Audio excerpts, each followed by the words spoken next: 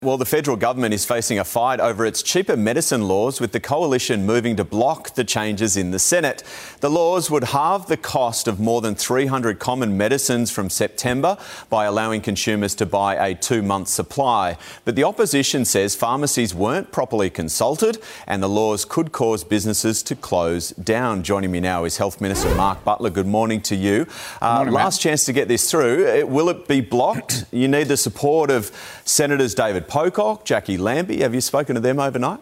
Of course, we've been speaking to them over the last several months. This is a critically important cost of living measure for 6 million Australians whose medicine bills will halve if this measure is supported by the Senate.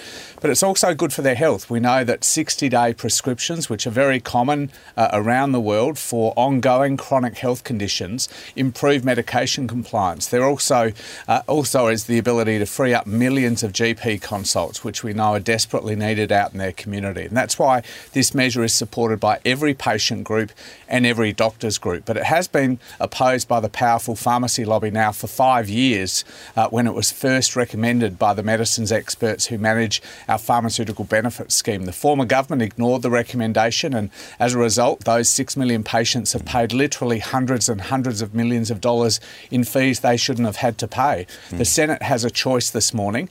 They can put that to an end, that delay, that blocking to an end, and they can deliver cheaper medicines to 6 million Australians, which will be really good for the health system as well. So what did the senators say? Are they supporting it? Well, we're still in discussions with them.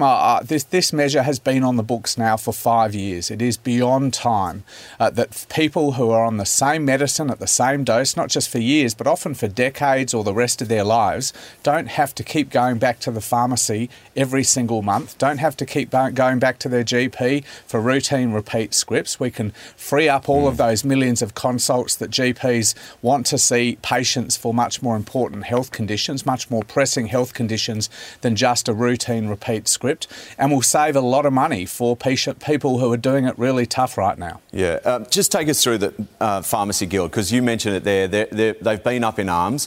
$1.2 billion in dispensing fees that they'll lose because of this. Can you guarantee, yes or no, that pharmacies, community pharmacies that service small communities won't shut down?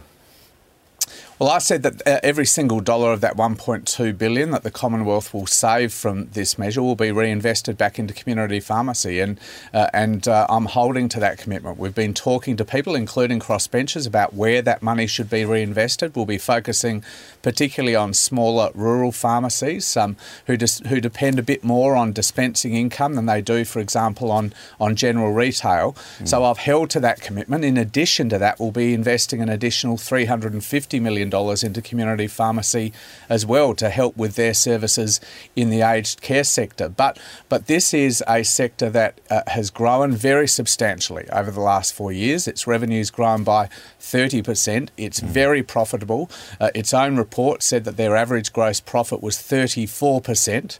34%.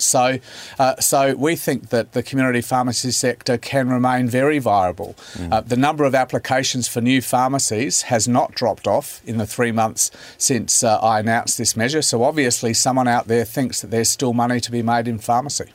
We'll see how it goes today. Just before I let you go, developing story in Hawaii, fires ravaging the island of Maui. We know all too well the devastation of bushfires in Australia. 6 have been confirmed dead already. Are your thoughts going to those in Hawaii involved in this at the moment?